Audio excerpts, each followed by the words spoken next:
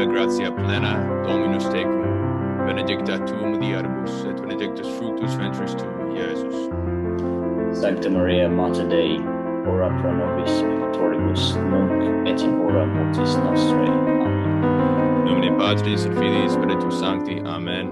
For the prayers of our holy fathers, Lord Jesus Christ, our God, have mercy on us and save us. Amen. Brethren in Christ, laudetur Jesus Christus in secula. This is Timothy Flanders with the meaning of Catholic. Jesus is King. I'm joined today by Peter Gumley of Vendée Radio. Peter, how you doing, brother? I'm very well, thank you. We over here in England are in the midst of, I think it's lockdown 3.0. So in this time of confinement, what better activity than to dive into the buoyant seas of Baroque culture. Excellent. So we're going to be speaking today about Baroque civilization versus Bourgeois civilization. Very important question. So the topic of bourgeoisie versus Baroque was brought into the American scene by an article that was republished by Crisis Magazine by the great Christopher Dawson, which was called Catholicism and the Bourgeois Mind, which discussed the contrast in his mind between the Baroque and the Bourgeois, which was controversial to some Catholics. And so we're going to be discussing that. It seems to be one of the big questions in the past 500 years. And I think in many ways gets at the real heart of the Vatican II crisis that we face. So before we get into that, especially for American viewers, I want to define and try to get at what these terms are that we're talking about. So Peter, can you help us understand what is the Baroque? Can you boil down what the Baroque is and boil down what the Bourgeois is? Sure. So Dawson's essay, despite being written in 1935, I think is still very pertinent to the current situation in Western culture and civilization. And I think first I'll speak to the notion of the bourgeois, the bourgeoisie. Etymologically, it derives from French, from the bourge, which was the city, which is related to the German, the Burg, also meaning the town. And from that, we get the word the burger. And in English, it is a man of the borough. So in the feudal system of medieval Christendom, cities were often outside the jurisdiction of a feudal nobility. They had a unique charter from the king that put them outside the regular hierarchy of the generally agrarian society. So the bourgeois were those that lived in the cities that were under these charters and owed no fealty to a particular noble other than the king himself. So the bourgeois therefore became associated or intimately tied to the economic activity that took place in the medieval cities. There was a small degree of, you could say, kind of commercial innovation and international trade. And this was the activity of the bourgeois.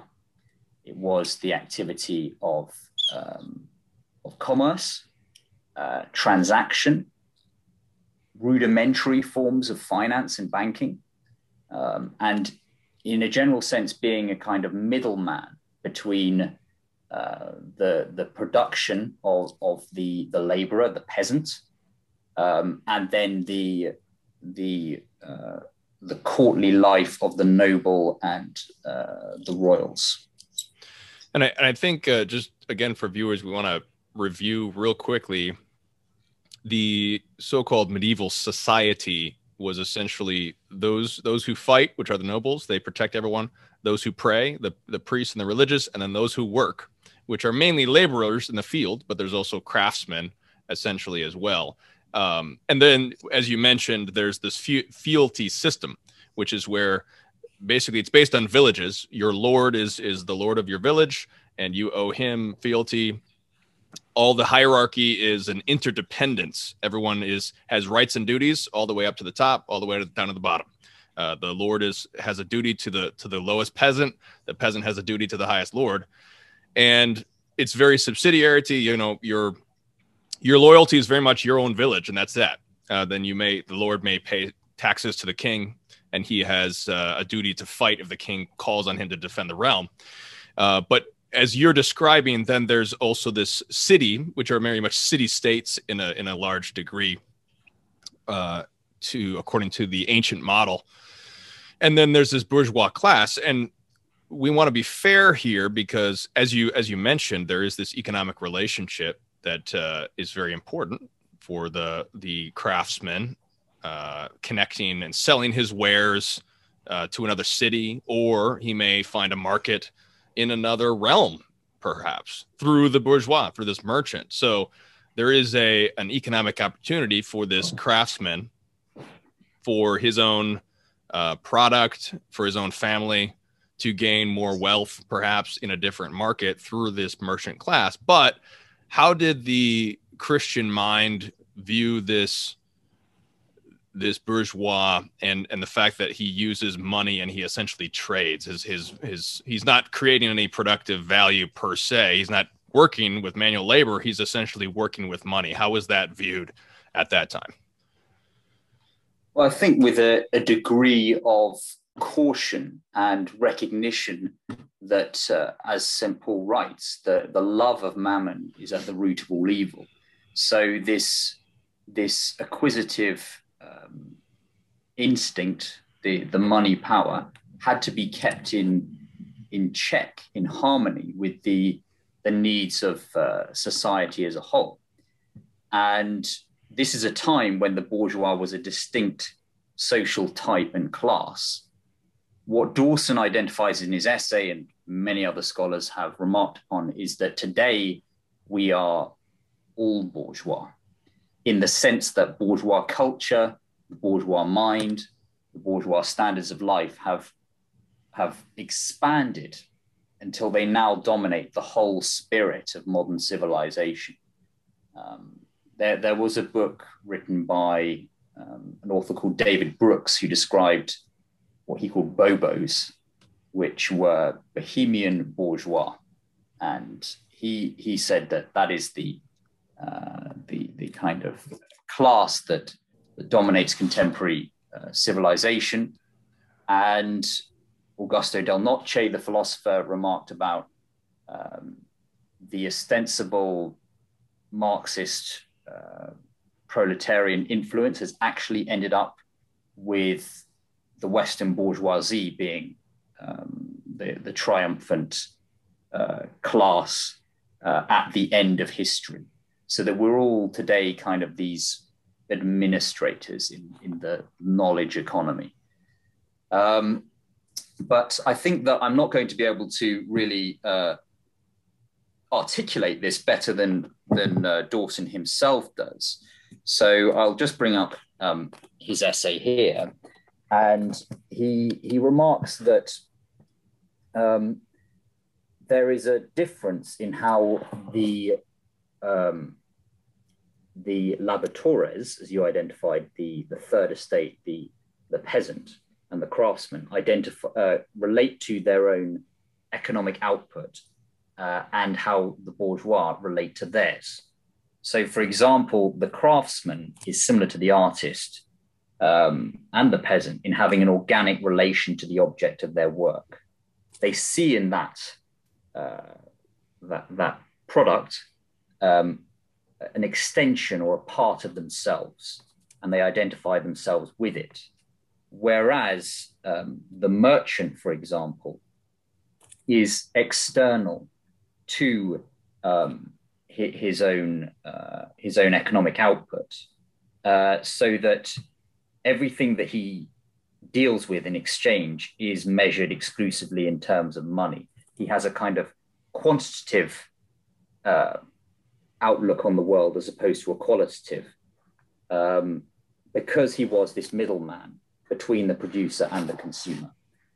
And if you want to consider how the medieval mind looked at this social type, St. Thomas cautioned the life of business.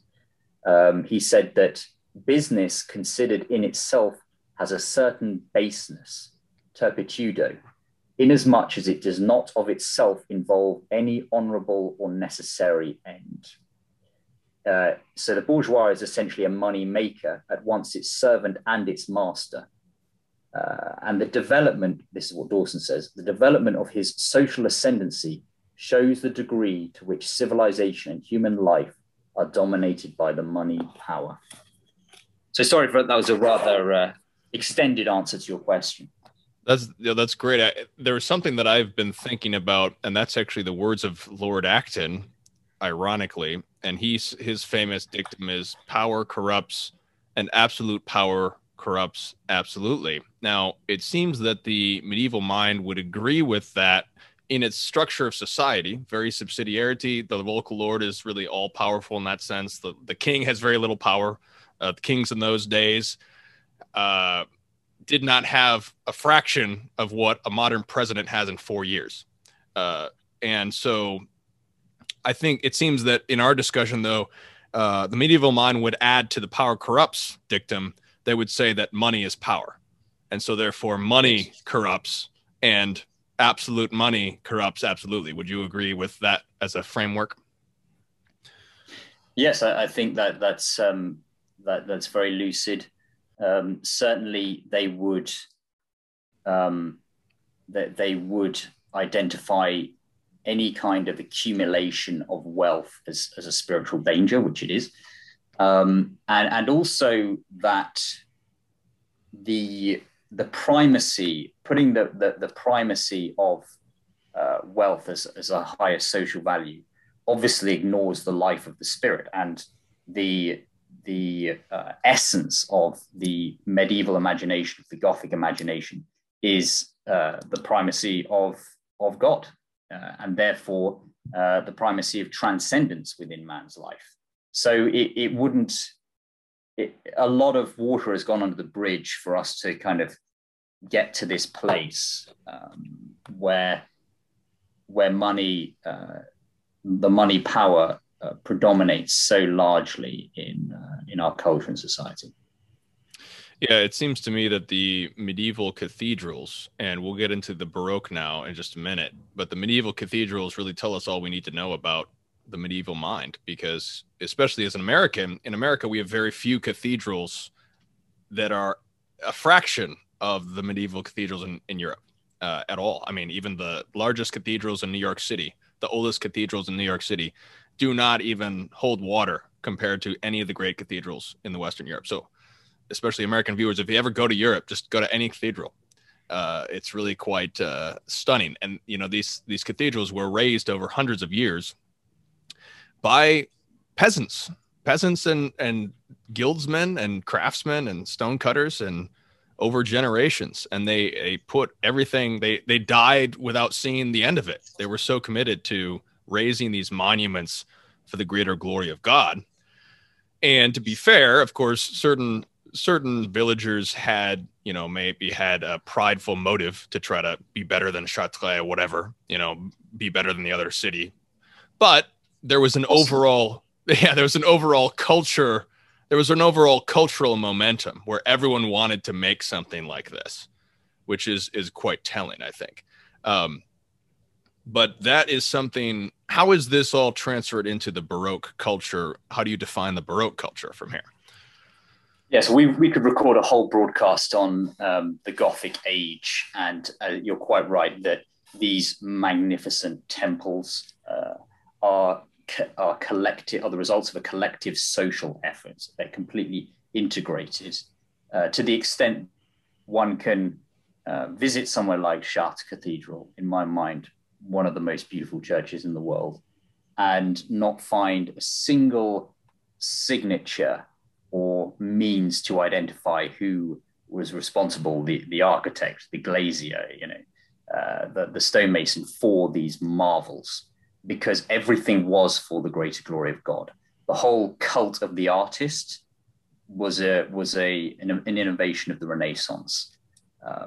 And the Baroque, coming as it does after the Renaissance, quite simply is the artistic expression of the Counter-Reformation, of the Catholic Reformation, the Catholic revival of the later 16th and then into the 17th centuries. It is the Council of Trent in material culture and in musical culture. And what it does is synthesize the earlier Renaissance humanism with the tradition of medieval Catholicism, which has been revived by the Counter-Reformation. But it is actually really closer to the art of the Middle Ages, to the Gothic, than to the rational idealism of the Renaissance, because it employs the same symbolism and it actually resembles Gothic. If you look at architecture, for example, it resembles Gothic architecture to quite a strong degree, especially the later flamboyant Gothic. And within both is this striving for infinity. And what it takes from the Renaissance is to situate the drama of salvation at the heart of human experience. So if there's any kind of criticism of the Gothic, is to say that the awe-inspiring transcendence that it materializes somewhat neglects the drama of salvation taking place within the human spirit, and that the Baroque looks to the Renaissance humanism and borrows from that the focus on the human spirit, but then marries it with the singular devotion, faith, and focus on divinity from the Gothic. And with this expresses a passion that I think we can see is clearly living out what our Lord said in Matthew, where he said, "You are the light of the world. A city built on a hill cannot be hid. No one, after lighting a lamp, puts it under the bushel basket, but on the lampstand, and it gives light to all in the house. In the same way, let your light shine before others, so that they may see your good works and give glory to your Father in heaven." And the Baroque looked to radiate this light. That's excellent. So it seems to that there is that Western Christendom of the 1200s, 300s is very much kind of low life expectancy. People are thinking about death a lot. People are dying in their 20s and 30s. There's plague.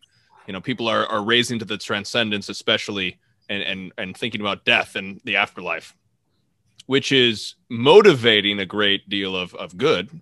But with the Renaissance, there is this focus on the pagan Roman past, which is just totally focused on this life. There's very little thought about the afterlife. So it seems that the Baroque really takes the good in both of those and sort of combines them into one cultural movement. Would you agree with that kind of summarization? Absolutely, yeah. It's the redemption of the Renaissance. And interestingly, we come at this both in Great Britain and then from the United States. We subconsciously have a Protestant point of view in the sense of we live in Protestant countries. And Protestant historians have tended to see the Baroque culture as a sort of secularized version of medieval Catholicism, but it's actually the desecularization of the Renaissance and a reassertion of the power of religion over social life. And if I could just make one small point, just a small demographic point to what you said, certainly, death was far more present on the horizon of people's lives in the ages of which we're speaking.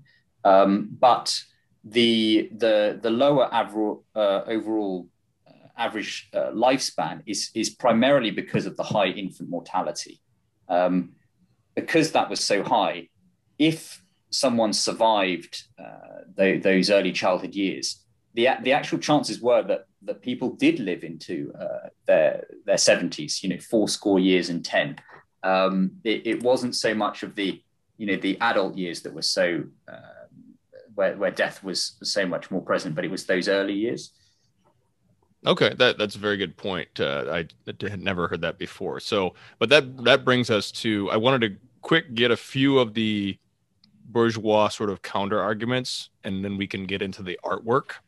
And I'll link it below for the viewers. There was a number of responses when Crisis Magazine republished this article from Dawson, and one of the ones I saw was essentially the greatest. Let me say this first.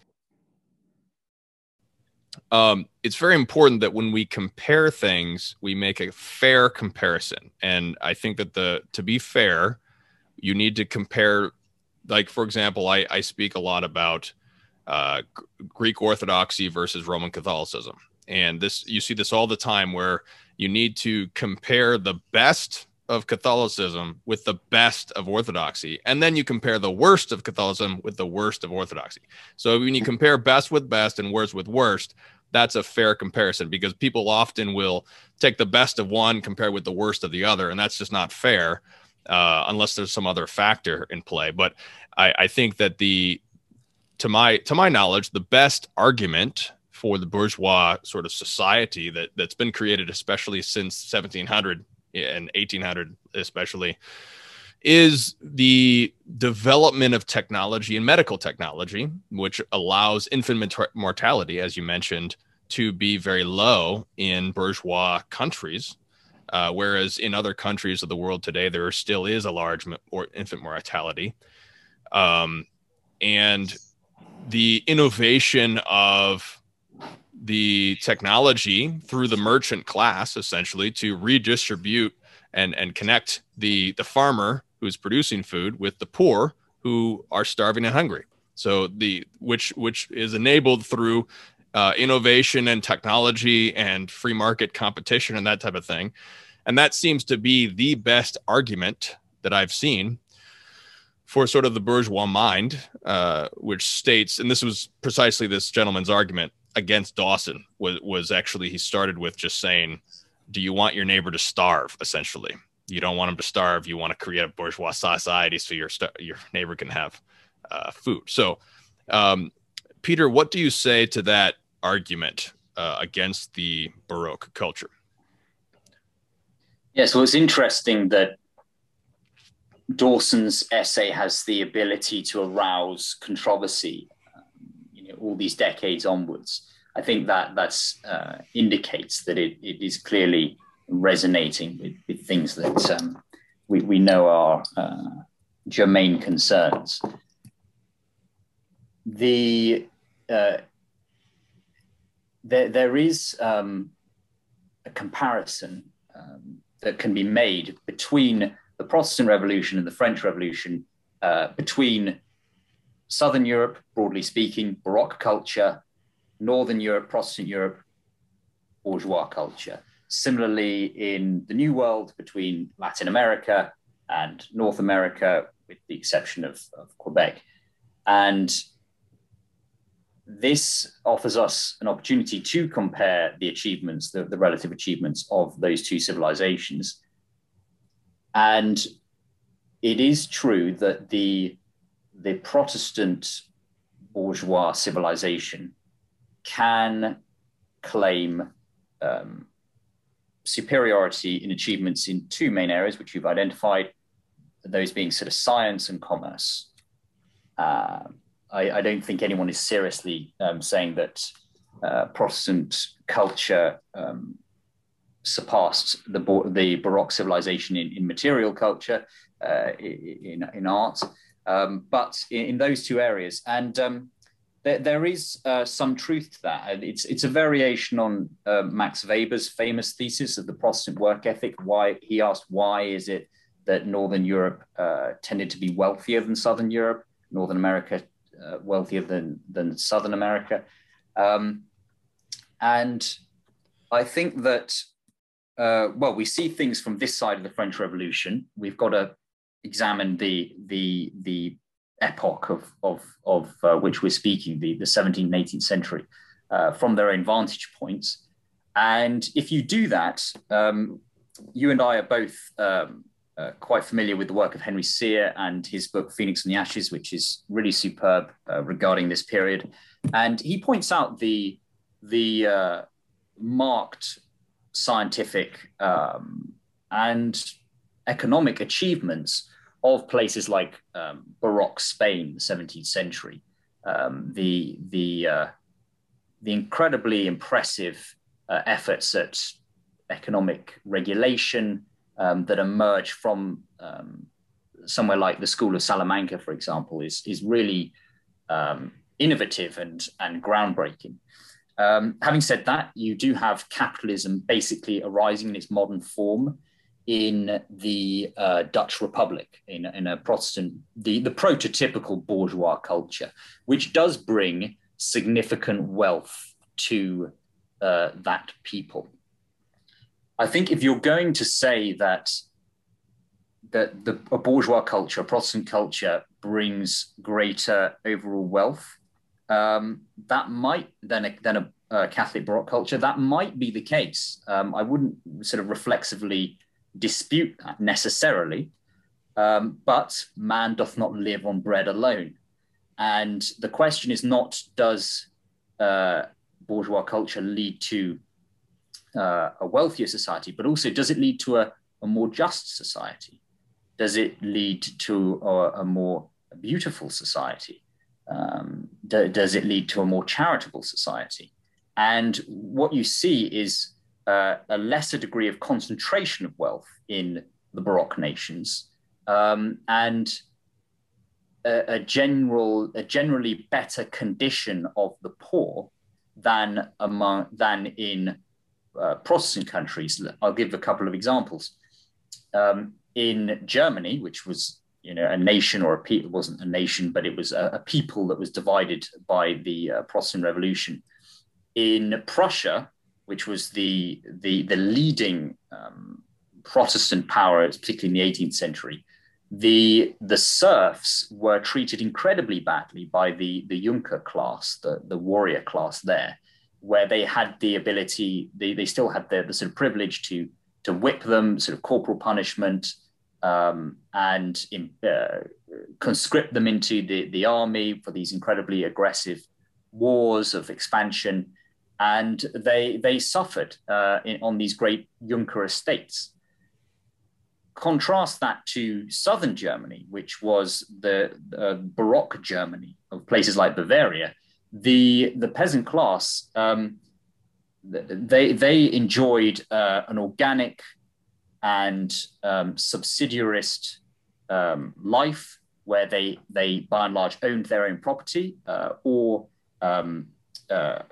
worked on a noble's land for very little labor, had the right to hand that on to their descendants, and enjoyed the rhythms of many of the liturgical season and the many holidays and opportunities for recreation that brought. So I think that's sort of illustrative. Another one is that there was a great fashion amongst Englishmen for what was known as the Grand Tour. I'm not sure if you're familiar with that, but the travels where noblemen and members of the elite would tour France and then Italy particularly for an exposure of classical antiquity.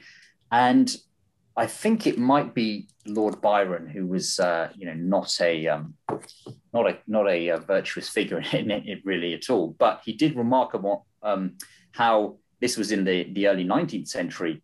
He came across Italian towns where the economic the poorest of the poor were completely dependent on the charity of one monastery or one religious order, which just sustained the frugal existence of hundreds of people in one town, and how different this was in his mind from the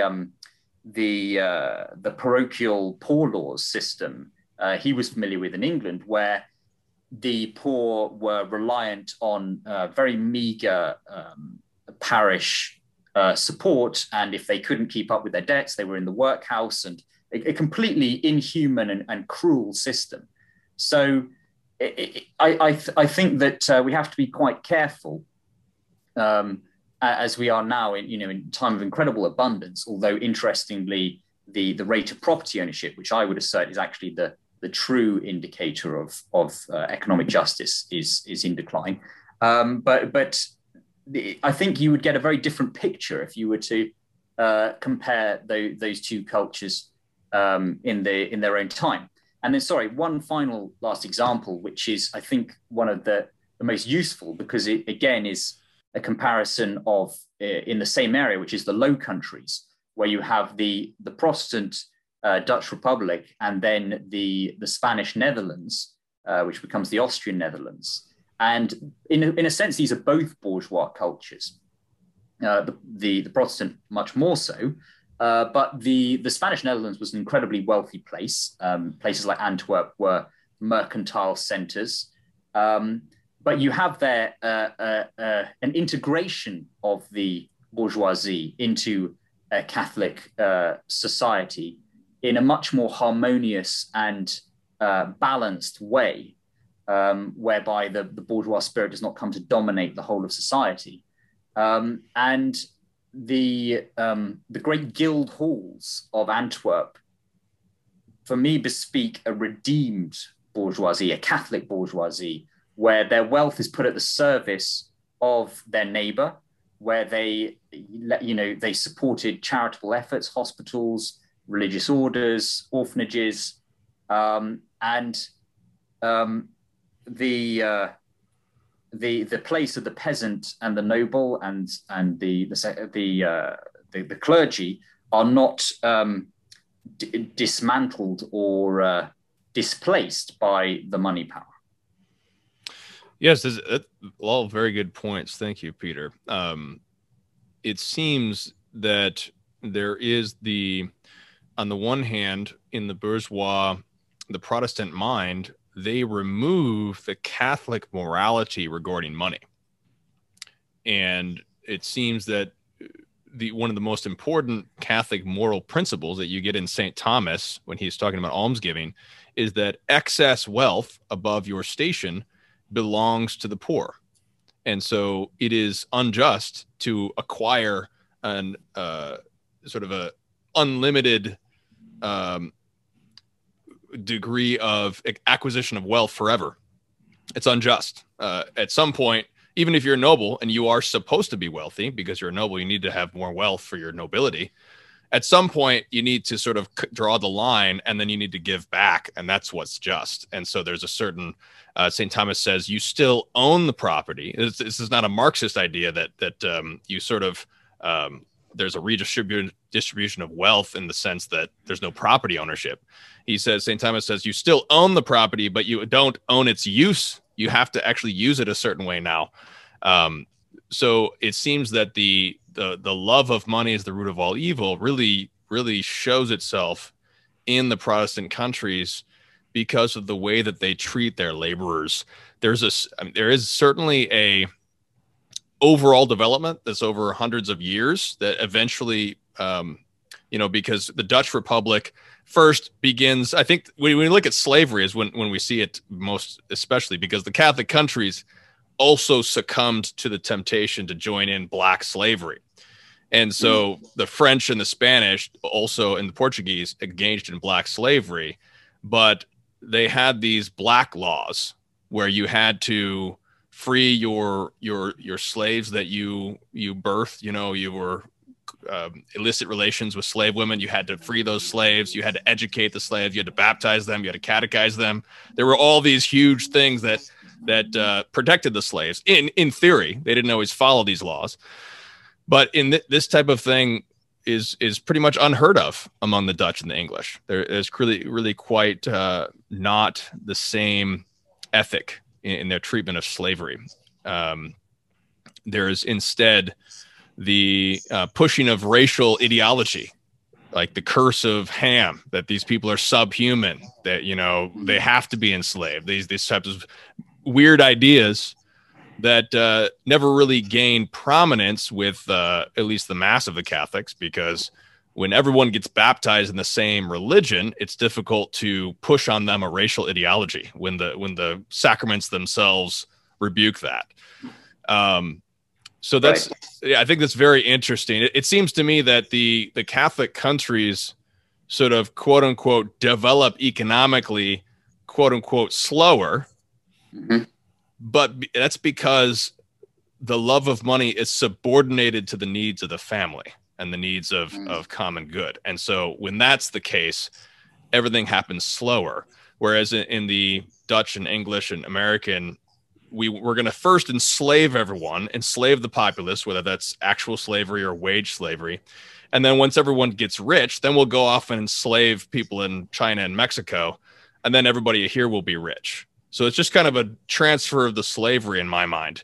And I think what's really interesting is that we will certainly concede that there were very altruistic businessmen in Protestant countries, you know, very pious Anglicans or pious Puritans who really actually cared about their workers, of course. But the weird thing is that these people are not the people that seem to be in the historical record. They're not the notable people. They're not the people, you know, that Protestant history lifts up and says, wow, look at these great businessmen.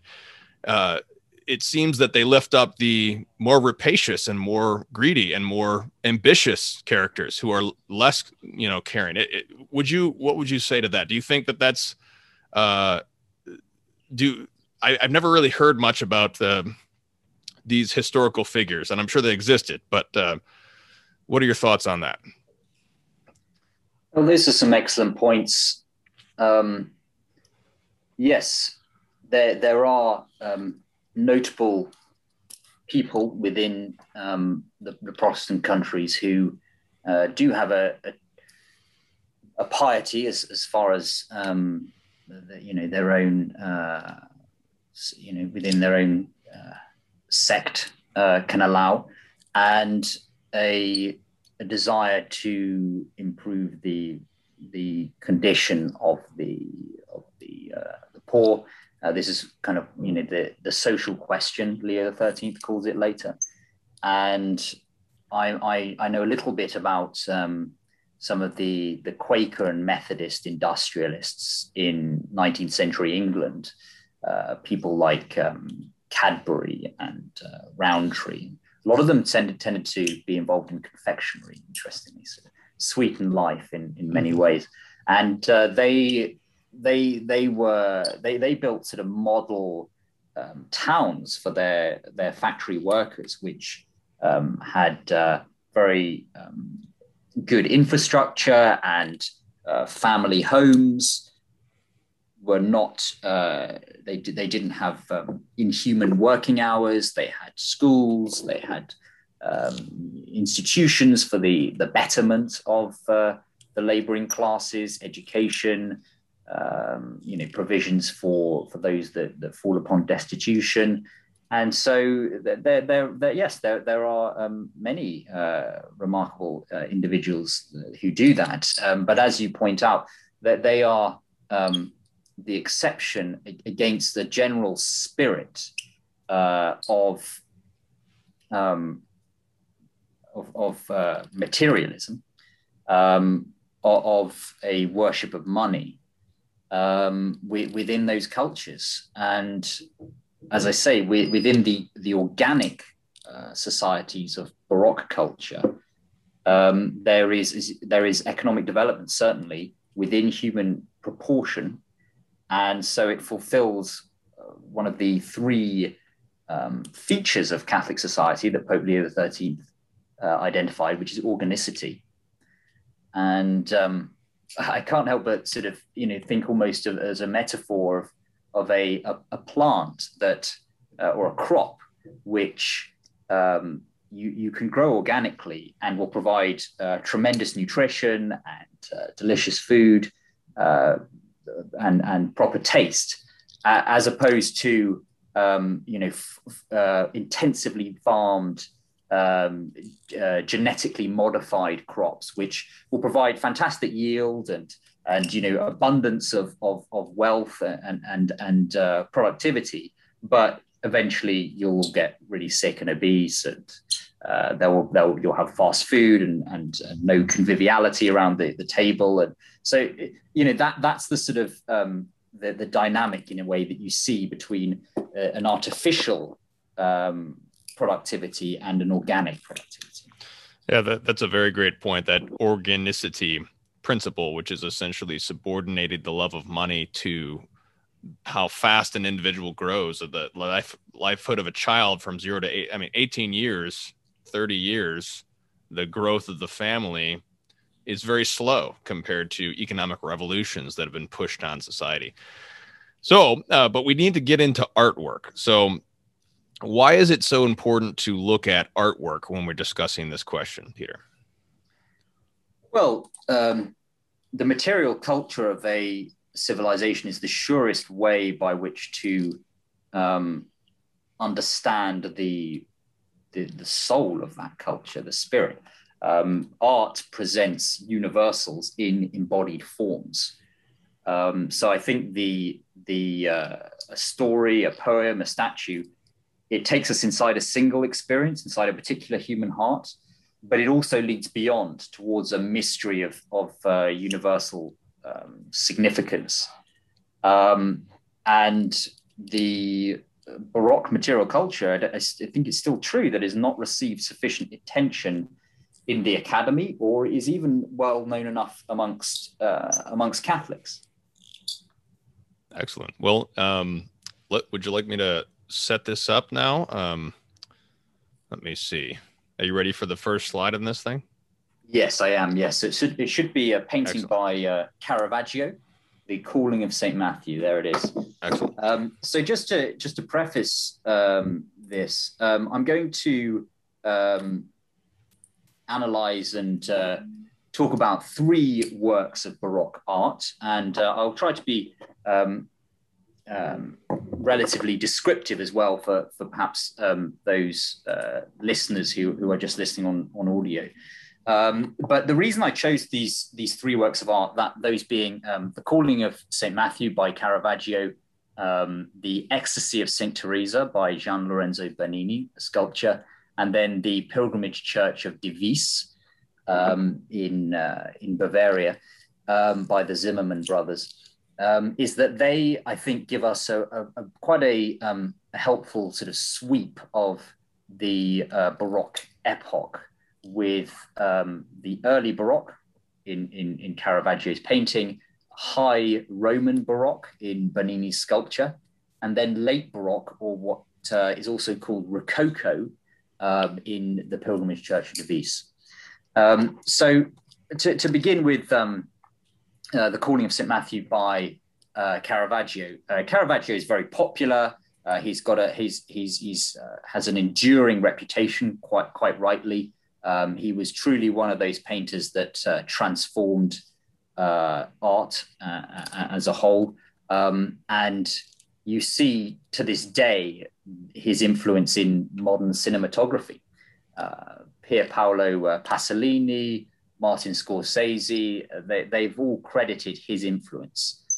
Because, as you can see from this painting, his art is incredibly dramatic, and it is made from darkness and light. He presents these spotlit moments of extreme, often agonized human experience and spiritual drama, with this incredible force and a deep sense of humanity.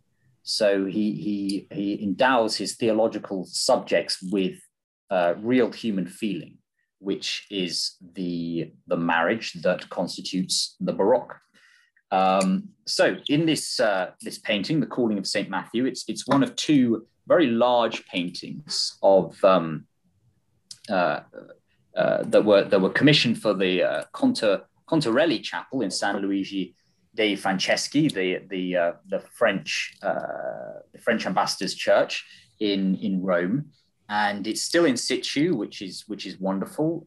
One can see it as it was intended to be displayed. And Caravaggio, when he received this commission, was relatively inexperienced at this time. This is 1599, so after the Council of Trent and the beginning of the Baroque period. And it's on a monumental scale. This picture covers the whole side wall of a chapel. So in this painting, we see our Lord calling the tax collector Matthew from his occupation to become one of his disciples. And you can see Caravaggio imagines this calling taking place in a dingy room in a modern Rome, in a Rome of his own time. And Christ and then St. Peter have just entered the dim and the plainly furnished office of Matthew, the tax collector. You see coins on the table, a money bag, an open account book, and an inkwell with a protruding quill. So it's in the middle of a transaction taking place. And the painting revolves on contrasts.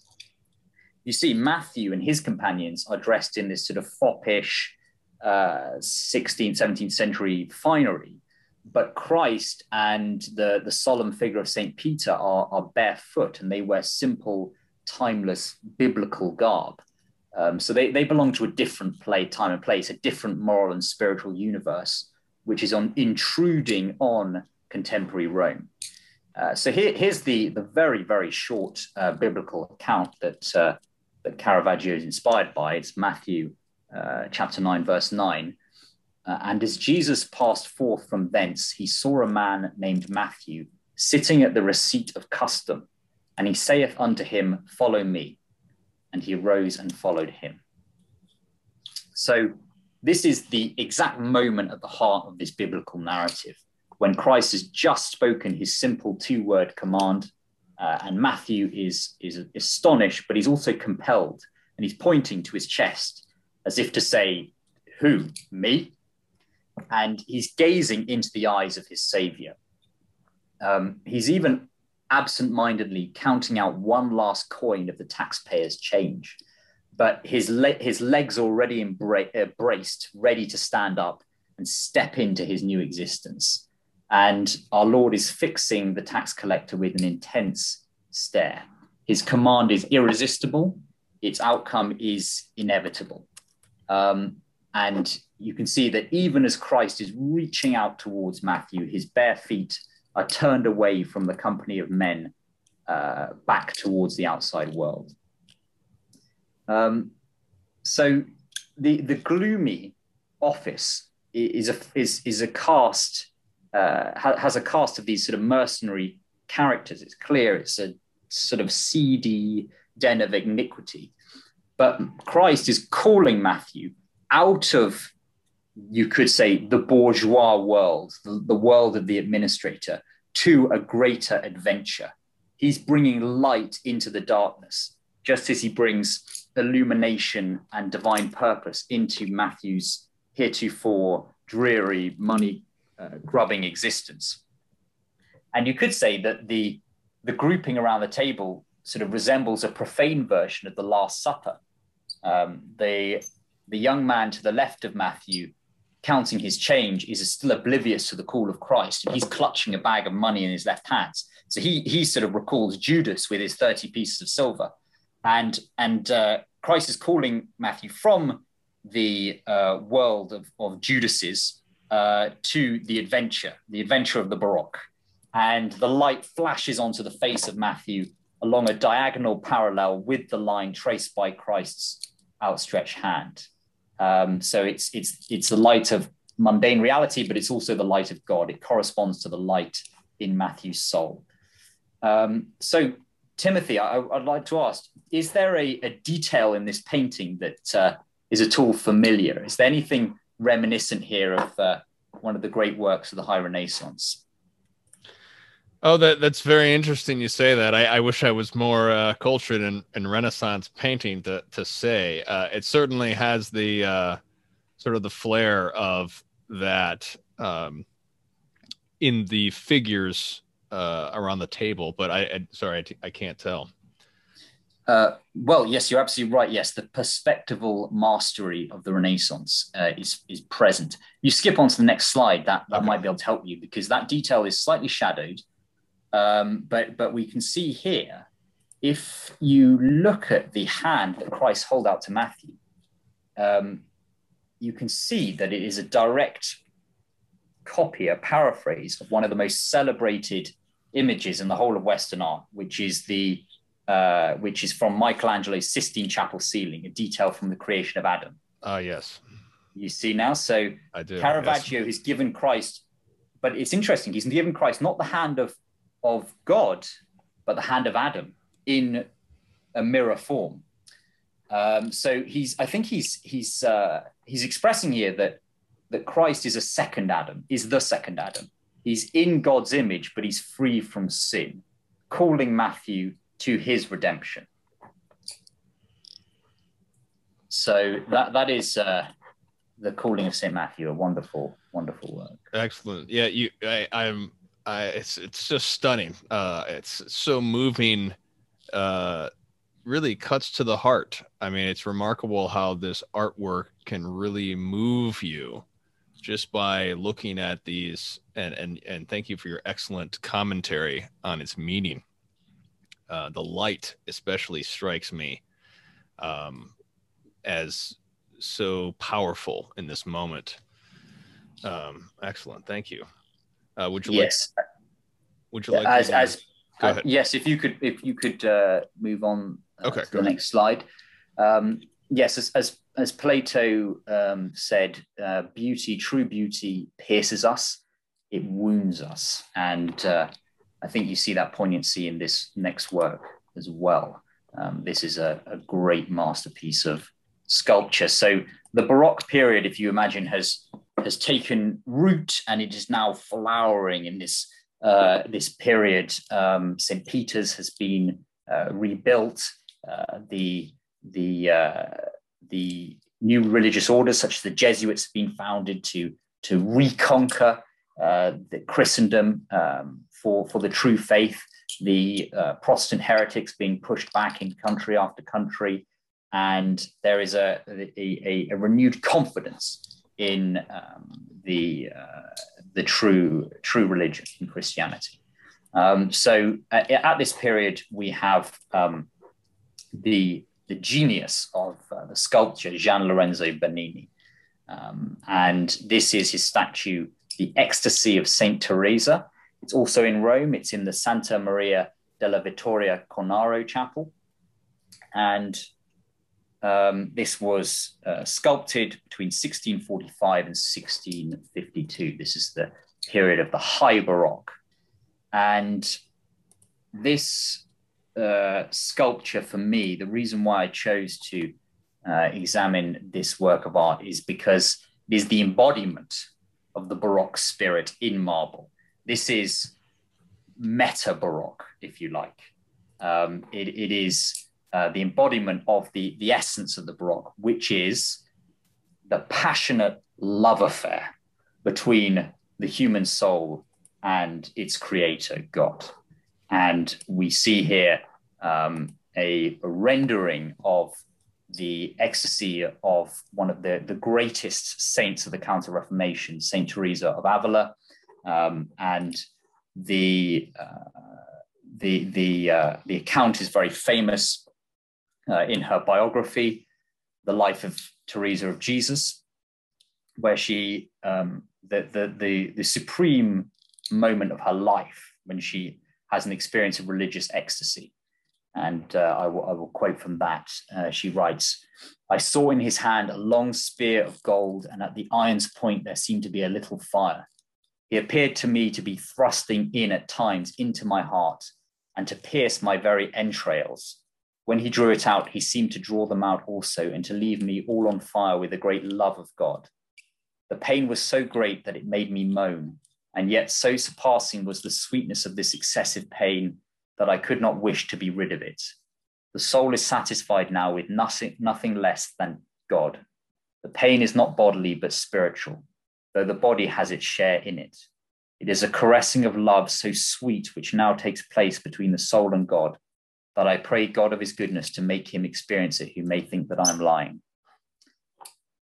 So this sculpture is in a niche under a hidden window. So it allows natural light to bathe the sea and then reflect off those golden rods you see above, representing heavenly light.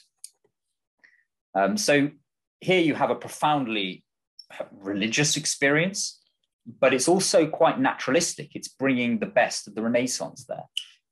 He's captured, Bernini, many different passions and emotions in a single piece, that pain and pleasure of which Saint Teresa writes.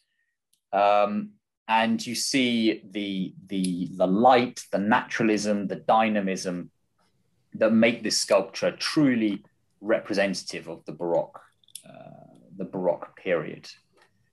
And if you move on to the next slide, we can see this statue in situ more clearly, and how if you see to the left and the right, those figures in the sort of illusionist balconies are gazing at this scene of ecstasy in wonder, and there are several emotions and responses rendered by Bernini there, and it's almost as if the composition is of a theatre, and this has been called Theatrum Sacrum, holy theatre, and that is really at the heart of Baroque art, the visual representation of salvation, which includes, you could say, theatrical effects to evoke emotional responses in the viewer, amazement, awe, sadness, contrition, joy, and it's framed, this ecstasy, in this way. So those niches hold sculptures of the Coronaro family, who had donated money for the chapel, and they're watching the scene unfold. But the art historian Rudolf Wittkower called this arrangement a sort of separation of two worlds. On the one hand, the material world of the spectators; on the other, the mystical experience of religious ecstasy of Saint Teresa. Excellent. So, next slide. Yes, please. Okay. So this is just a slightly more detailed image to emphasize the unparalleled technical skill in the rendering of the drapery from Carrara marble is sublime. And Gian Lorenzo Bernini was virtuoso, precocious talent. I can't quite remember how old he was when he sculpted this, but he was sculpting sculptures very much as well rendered in his late teens and early 20s. So he really was a genius, I think, on the same level as Il Divino, Michelangelo. And it's worth just ending on the words of Saint Teresa herself. She said that we did not come here to seek rewards in this life, but only in the life to come. Let our thoughts always be fixed upon what endures, and not trouble ourselves with earthly things which do not endure even for a lifetime. And her own life was fueled by this passion to strive for nothing less than Christ, and her achievements endured and gave great fruits to the church. At least 17 convents before she died, and a great reform of the Carmelite order. Excellent. That very much sums up the whole question we're trying to discuss here on a spiritual level. So now we have the Pilgrimage Church of the Scourge Savior. Is that Vieskirch? Is that how you spell it? Yes, it's Wieskirche. Okay. So the full name is the Pilgrimage Church of the Scourge Savior. We'll see why in a minute. But the sort of informal name is the Wieskirche. Wies is German for meadows. So as you can sort of see in this picture I took when I visited, the church is situated amidst the meadows, an area of real natural beauty. So it is the church in the meadows. What we're going to see here is the supreme example, the paradigmatic example of the Rococo style, which is taking us forward into the mid 18th century. So it is a time of in many parts of Europe, the decay of Baroque civilization, with notable exceptions. One of those being the Society of Bavaria and the Catholic German-speaking lands. And the Rococo has long had kind of negative connotations. Hauser, there's a writer, Arnold Hauser, who said it's the art of a frivolous, tired, and passive society, a last expression of a disintegrating ancien regime. And Diderot, that infamous revolutionary, in his encyclopedia calls Baroque a nuance of the bizarre, that of the ridiculous carried to excess. But he was much more familiar with French Rococo. But what we're going to see here is German Rococo, which is very different in advancing into the religious sphere. And I just want to add in real quick here. I'm glad you brought in the German Rococo, because this is actually at the heart of the Americanism controversy in the late 19th century, because it's all these Germans who are coming from the German Catholic lands who are being suppressed by Bismarck, and they're fleeing to America. And then, so they're coming from this world. This is the world they're coming from. They're coming to America. They're settling in places in the Midwest like Minnesota. And they're coming into conflict with these Irish Catholics who want to make everything into a mechanized, mechanized sort of, the Irish never had this type of civil. They didn't have the freedom to create something like this. So they're the ones who are coming in conflict with the Germans, Americans who had this life. So I think that's an interesting context to bring into that whole controversy. But please continue. You want the next slide here? Yes, please. Okay. Yes, it's very interesting what you say about the American experience. I think because America, particularly in the 19th and early 20th century, was this mosaic of the European peoples, offers a sort of very interesting case of the interaction between many different cultures in quite a concentrated way. So I'll just say a little bit about the culture of 18th century Bavaria and how it had these fairly unique conditions which allowed for the culture of the Rococo to thrive. It's worth mentioning that Bavaria, Germany as a whole, following the 30 Years' War, the devastation of that time, after 100 years, it had really arrived at a time of prosperity and peace, but maintained in Catholic Germany the organic Christian social order. And these conditions made Bavaria inhospitable to the secularizing tendencies of the Enlightenment, which you were seeing in France in particular, but even to an extent in Spain, Portugal, Italy as well.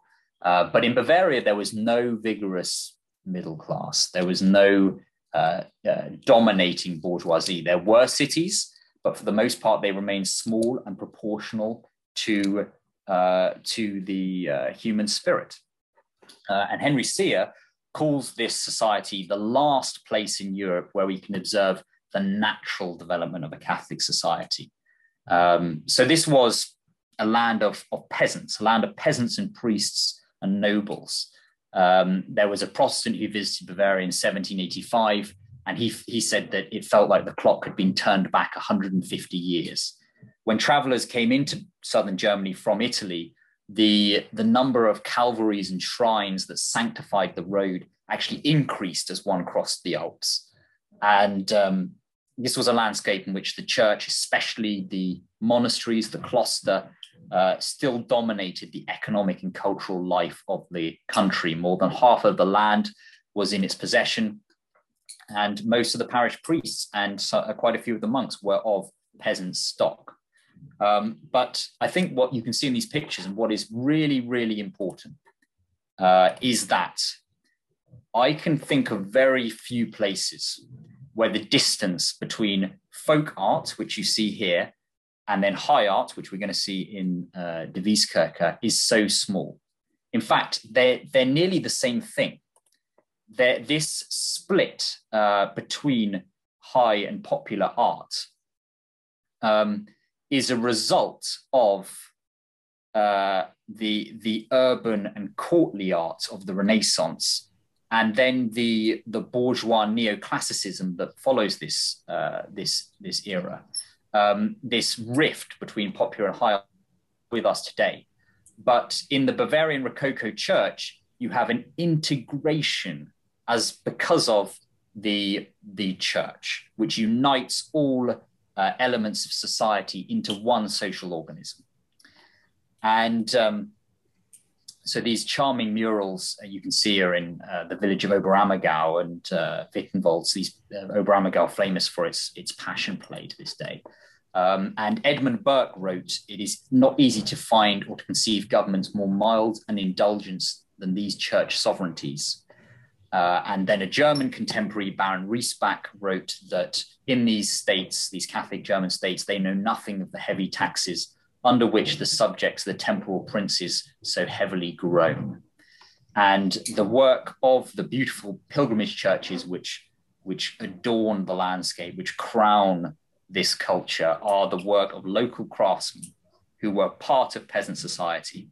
You have somewhere like Wesserbrunn, a village dominated by a Benedictine monastery, and there was a scarcity of land. So the monastery encouraged many of its subjects to become masons and stuccoers, sculptors, and then employed them and helped them secure commissions. The Zimmermans, who were the artists responsible for the Wieskerke, all came from this one village. Zimmerman means carpenter.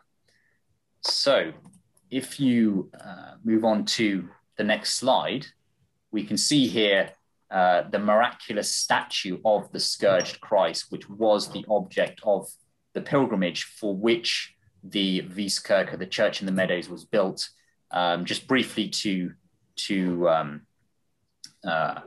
expose you the origins of this statue, it was in 1730 that the abbot of Steingarten, who was introducing Good Friday procession into the area, needed an image of the flagellated Christ for that procession, and they pieced together quite a rudimentary statue of the flagellated Christ from various bits from people's attic, and it was used just as a sort of, it was believed as a temporary statue for that procession, and then it was given to a local innkeeper, and his cousin was a peasant woman, Maria Lowry, who lived an hour's distance from Steingarten, where the monastery was, in De Wies, in the meadow, and she asked to have the statue, and found a month later tears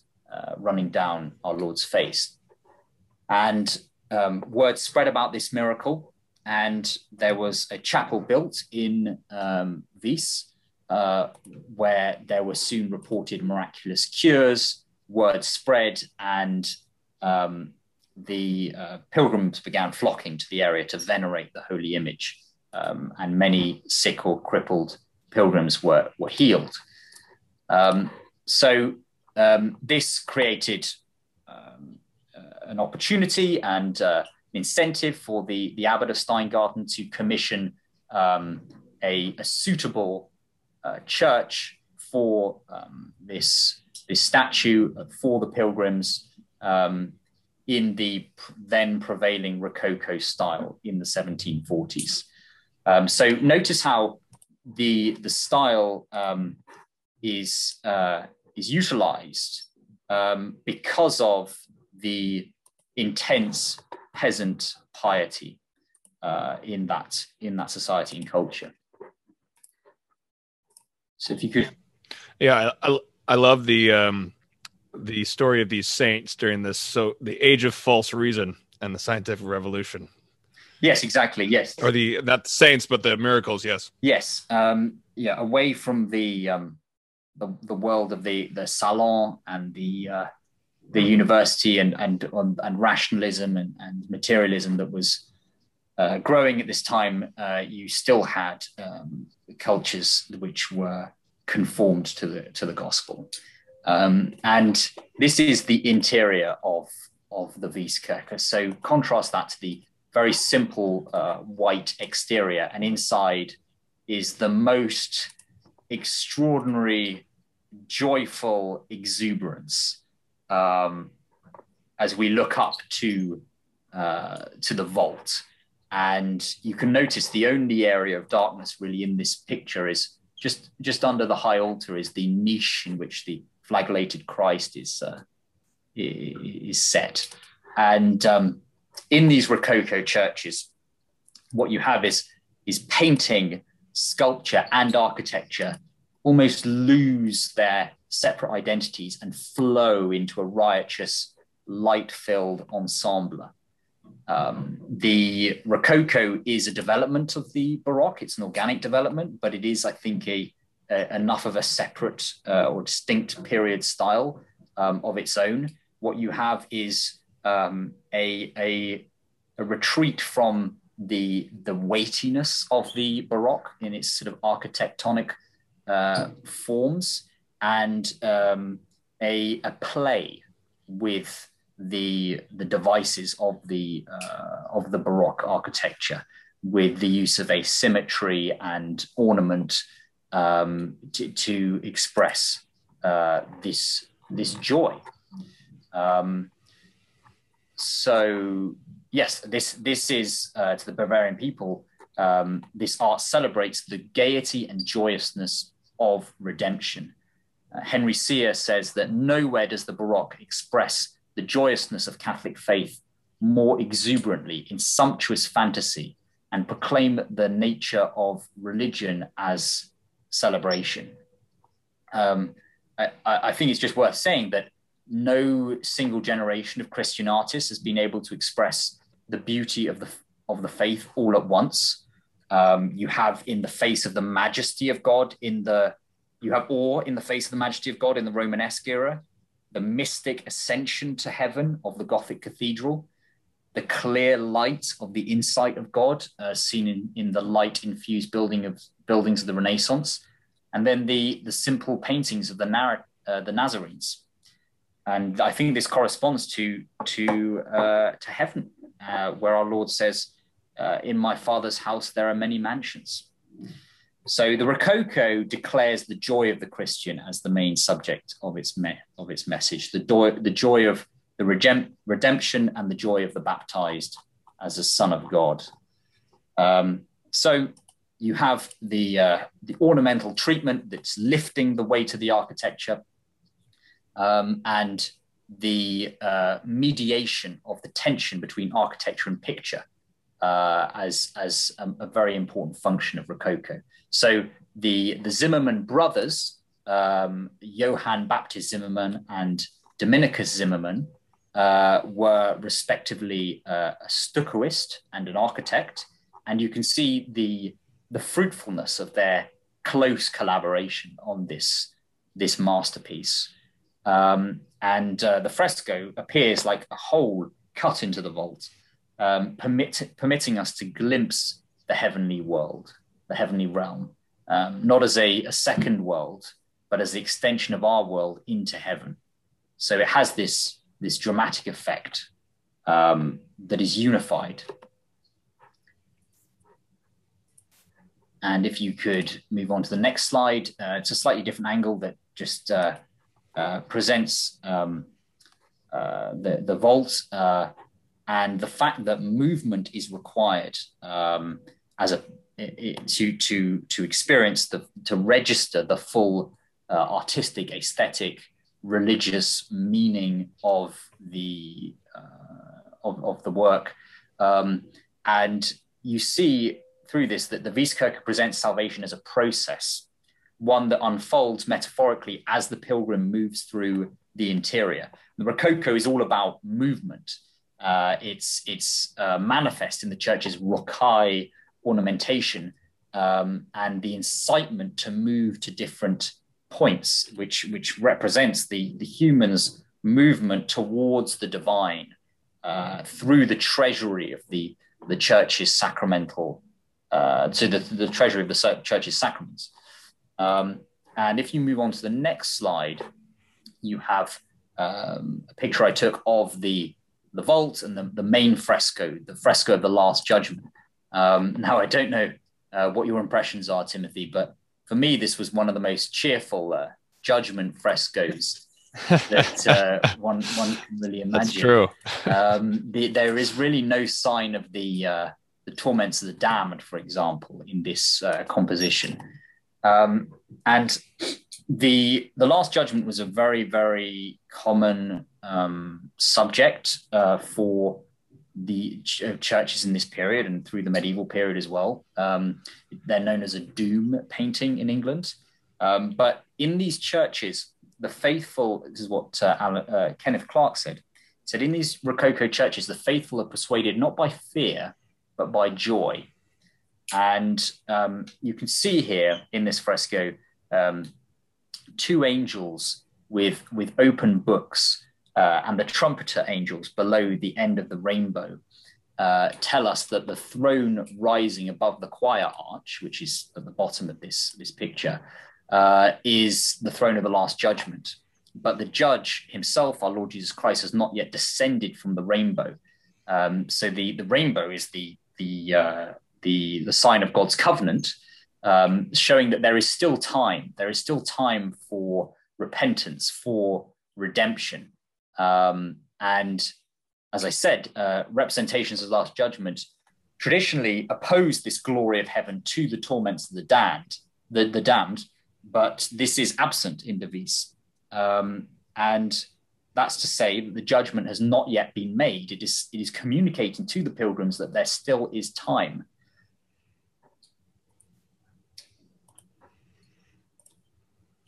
And this is the sanctuary and the ambulatory. So the church has an oval elliptical design so that the pilgrims can move around the nave to the statue of the flagellated Christ to venerate it while Holy Mass is being celebrated.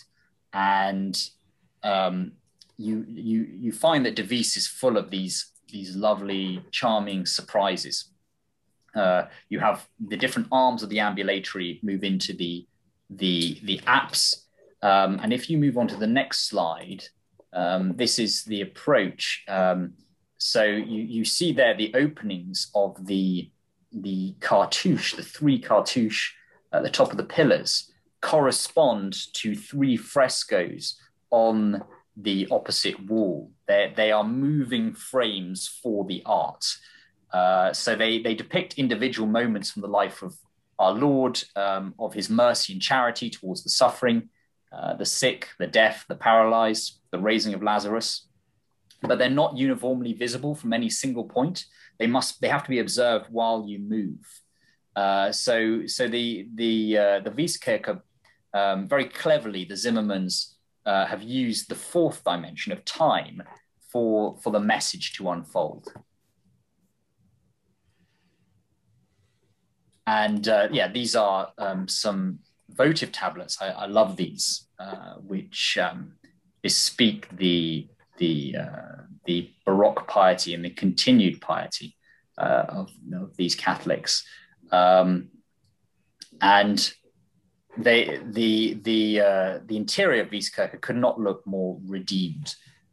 One writer described it as God's ballroom, and the church has always been aware of this joy. It's expressed in our liturgy. But I think in the art of Southern German Rococo, it is very, very marvelously expressed. So are these what pilgrims have made in thanksgiving of a miracle? Is that what this is? Yes. Excellent. Yeah, these votive tablets. Beautiful. Excellent. Would you like me to? Is that any more comments? Yes, that's the end of okay. the presentation of the excellent the three Baroque works of art. And thank you for allowing me to speak a little bit on those. That was wonderful. I think, especially in America, at least, and perhaps there. I don't know. I'm curious to ask you, in England or in Europe, has there been a lot of iconoclasm in churches, as there has in America? At least there's been just a fury. There's no other way to say it. There's perhaps that's a relative term to the actual fury of bloodshed with iconoclasm in the past, but there was a great fury in many of our churches that destroyed so much art, whitewashed it like the Mohammedans did the Hagia Sophia and whatnot. So has there been a lot of iconoclasm in England and Europe after the Second Vatican Council? Yes, there has. Very sadly, the Dutch refer to the Reformation as, or part of a feature of Reformation as the Beeldensturm, which means the statue storm, because the Calvinists would ransack and desecrate the churches, smashing the faces of the statues of the saints and of our Lord. And they call the period after the Second Vatican Council the Zweite Beeldensturm, the second statue storm, except this time the Catholics did it to themselves. And in England, the experience of the Catholic is one of a deep melancholy, generally surrounded by Anglican churches, which were taken from us. We were disinherited, and the Eucharistic life is no longer present. So they are incredibly beautiful, but they're also incredibly dry and lifeless in a way. The great English cathedrals have had, by and large, have had their stained glass removed, their statues, their paintings, the color has been drained. And then to add to that trauma is the trauma of the iconoclasm of the post-conciliar period. I am familiar with an example of a church here in London where in the 1980s, I think, I can't be sure if it was Franciscans, but anyway, the parish priest went on a pastoral liturgy course in Rome and came back and attacked the statues of the saints in this church with hammers and literally whitewashed the beautiful artwork that adorned that church, which was only recently uncovered when they chipped away at this thing. So I see that as satanic, and I've met some of the priests that were responsible for this barbarism, and I think that's the fact that they are still with us is a big reason why it hasn't been dealt with yet, because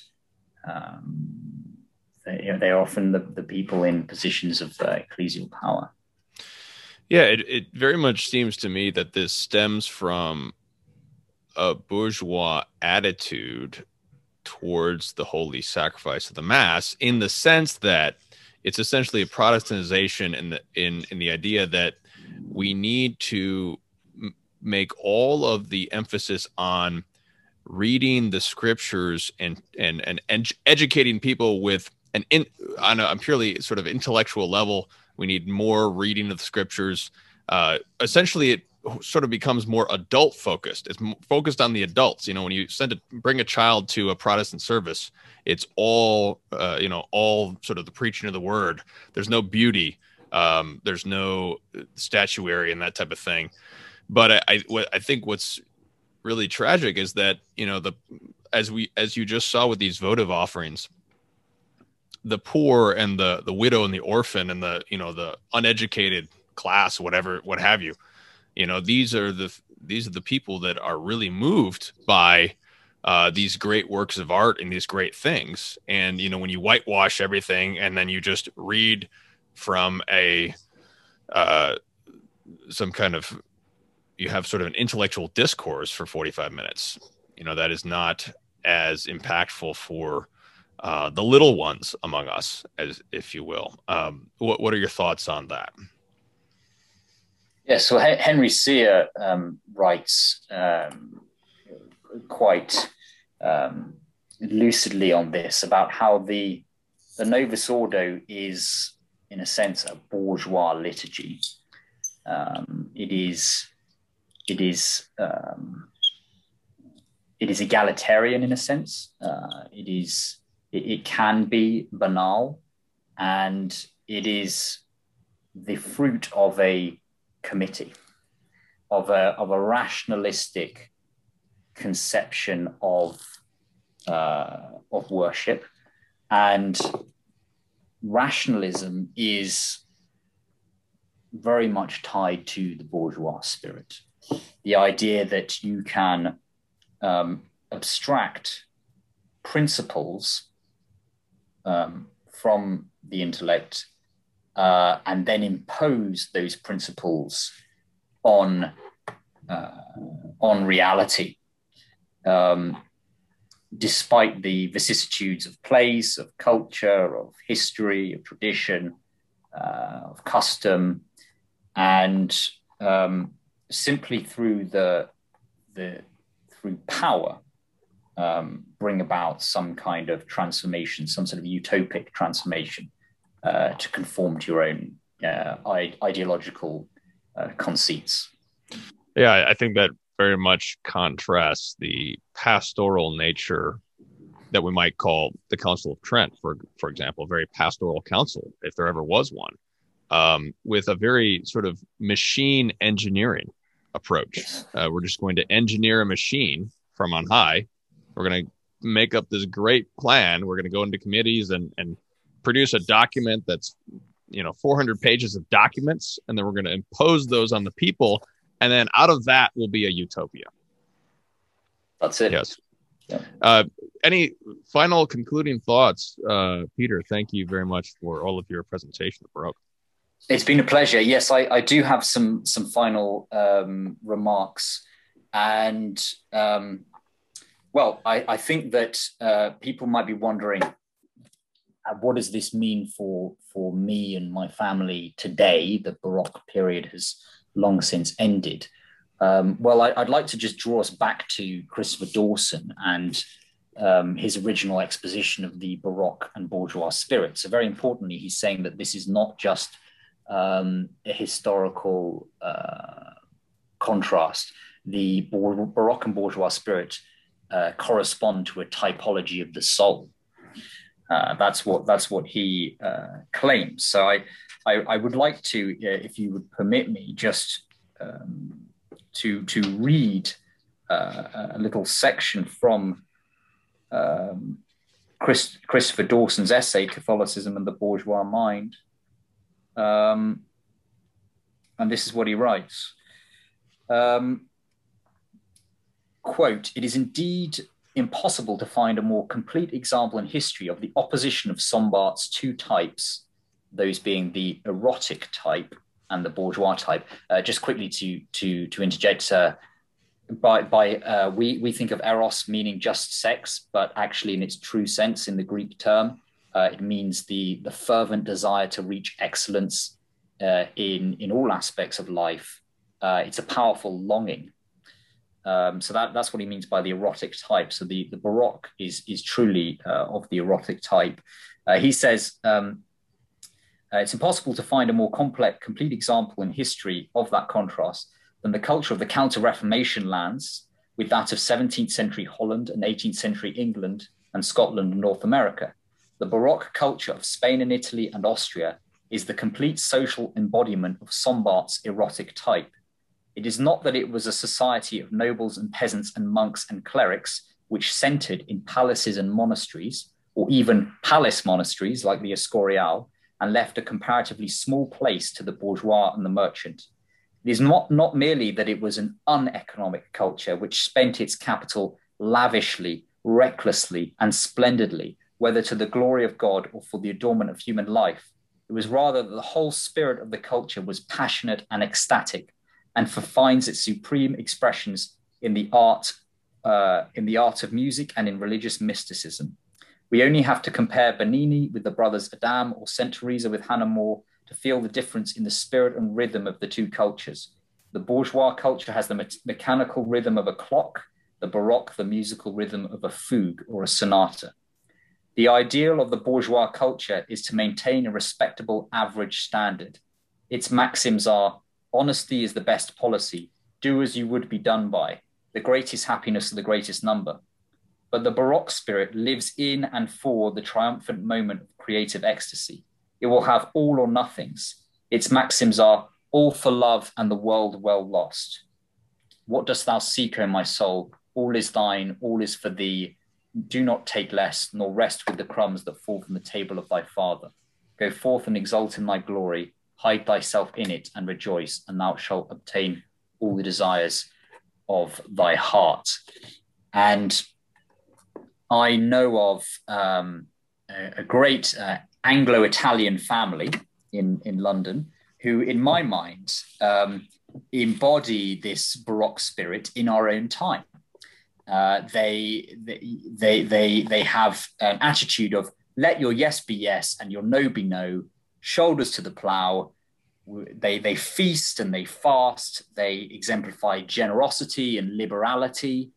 And they have that taste for more, that plus ultra. I want more, in the sense of spiritually, it's the continuous movement of the soul of a Catholic. Yes, I think that for me, they've been a terrific model. These considerations mean that we have to have an anti-egalitarian spirit. The egalitarianism is essentially nihilistic insofar as something has value insofar as it's different or unique. And we all have our part to play, our station in life. And heaven is a court. Heaven is hierarchical. Heaven is a garden. It's a symphony of beautiful flowers. And I would say that the Baroque spirit, I would go so far as to say, is an antidote to our time, because it points us towards the answer, which is abandonment to divine providence. You have this dichotomy between rationalism, the part of the bourgeois spirit, and realism. And rationalism sees human society like an automaton that you can just abstract from principles, a formula which will give you a grip on reality at all times. And this is opposed to authentic maturity, which is to realize and to discover that you are never really in control. If you just think about a relationship that you have with a person, it's not about control. It's about throwing yourself into a drama and going on an adventure that bestows meaning. And I think that the Baroque instantiates in matter this way of seeing the world as a relationship, as an adventure. It's expressed in the flowing curves, in the buoyant movement, in the fantastic extravagance, the exuberance, the stark contrasts of light and shade. But it's not meant to intimidate, it's meant to delight, as opposed to the bourgeois arts, modern arts, neoclassical art to an extent, which is all about geometric right-angled corners and these rationalistic forms, which is about control. But it actually doesn't give you control. It's actually a cage. If you see the world as a thing or a machine, then you will be frustrated. You will live a frustrated life. Rather, it is to see the world, as the Baroque does, as a relationship between persons. And it's no accident that the high Baroque spirit was manifested and gave birth to the devotion to the Sacred Heart, which is this soteriological catechesis on what our Lord's sacrifice means for the human person that embraces his cross. And the great Baroque saint, St. Francis de Sales, gave us this everyday mysticism, which was part of a larger French school. St. Margaret Mary Alacoque belonged to a religious community founded by St. Francis de Sales. And this French school gave us a lay spirituality, daily visits to the Blessed Sacrament, enthronement of the Sacred Heart, praying the Rosary, in order to deal with the prevailing bourgeois spirit of our time. Edmund Burke, who was not a Catholic, or may well have been a crypto-Catholic, there's some debate there, but he said the most fundamental political action we can take is prayer. And finally, I would like to say that the bourgeois does have its place in a Catholic society. It is not a domineering place, but there is a redemption of the bourgeois, which I think one can see in Saint Louis and Saint Zélie Martin, for example, who brought the Baroque spiritual practices into the everyday life of their bourgeois family.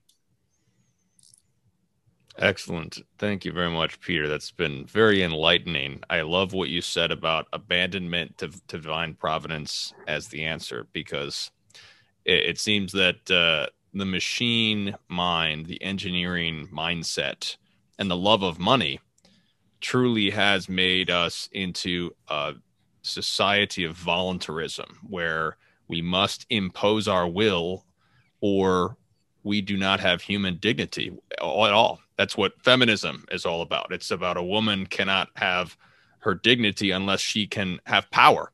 And the same goes for men, or the whole racial ideology, the racialism that goes around. If you don't have power, you're not a human being, essentially. But I think that your answer is so acute to the spiritual realities. It is truly abandonment to divine providence.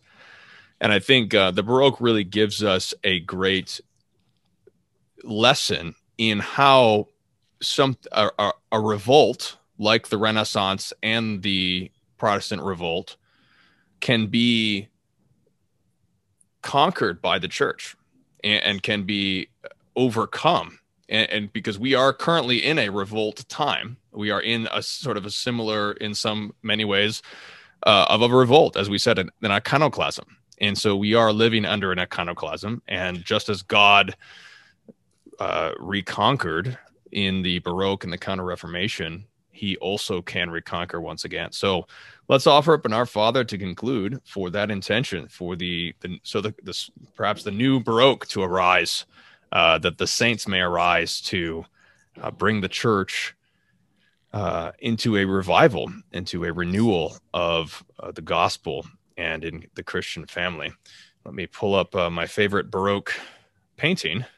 If I could just make one final point, yeah, just to say, just a credit to my friend Sebastian Morello. I've interviewed him on my channel for informing me with some of those thoughts about the Baroque, and also to recommend his forthcoming book, which will examine the problem of rationalism, which is at the root of so much of this, to the listeners. Excellent. Sebastian Morello. We can link that below. Send me the link, Peter, if you can, and we'll add that to the show notes here. Now, do you see the crucifix? Is that coming through? Yes, I do. Diego Velasquez. Excellent. Okay, let's pray. In nomine Patris et Filii Spiritus Sancti. Amen. Pater noster, qui es in celis, sanctificetur nomen tuum, adveniat regnum tuum, fiat voluntas tua, sicut in cielo et in terra. Panem nostrum quotidianum da nobis hodie, et dimite nobis debita nostra, sicut nos dimitimus debitoribus nostris, et ne nos inducas in tentationem, sed libera nos a malo. Amen. In nomine Patris et Filii et Spiritus Sancti. Amen. Through the prayers of our holy fathers, Lord Jesus Christ our God, have mercy on us and save us. Amen. Amen.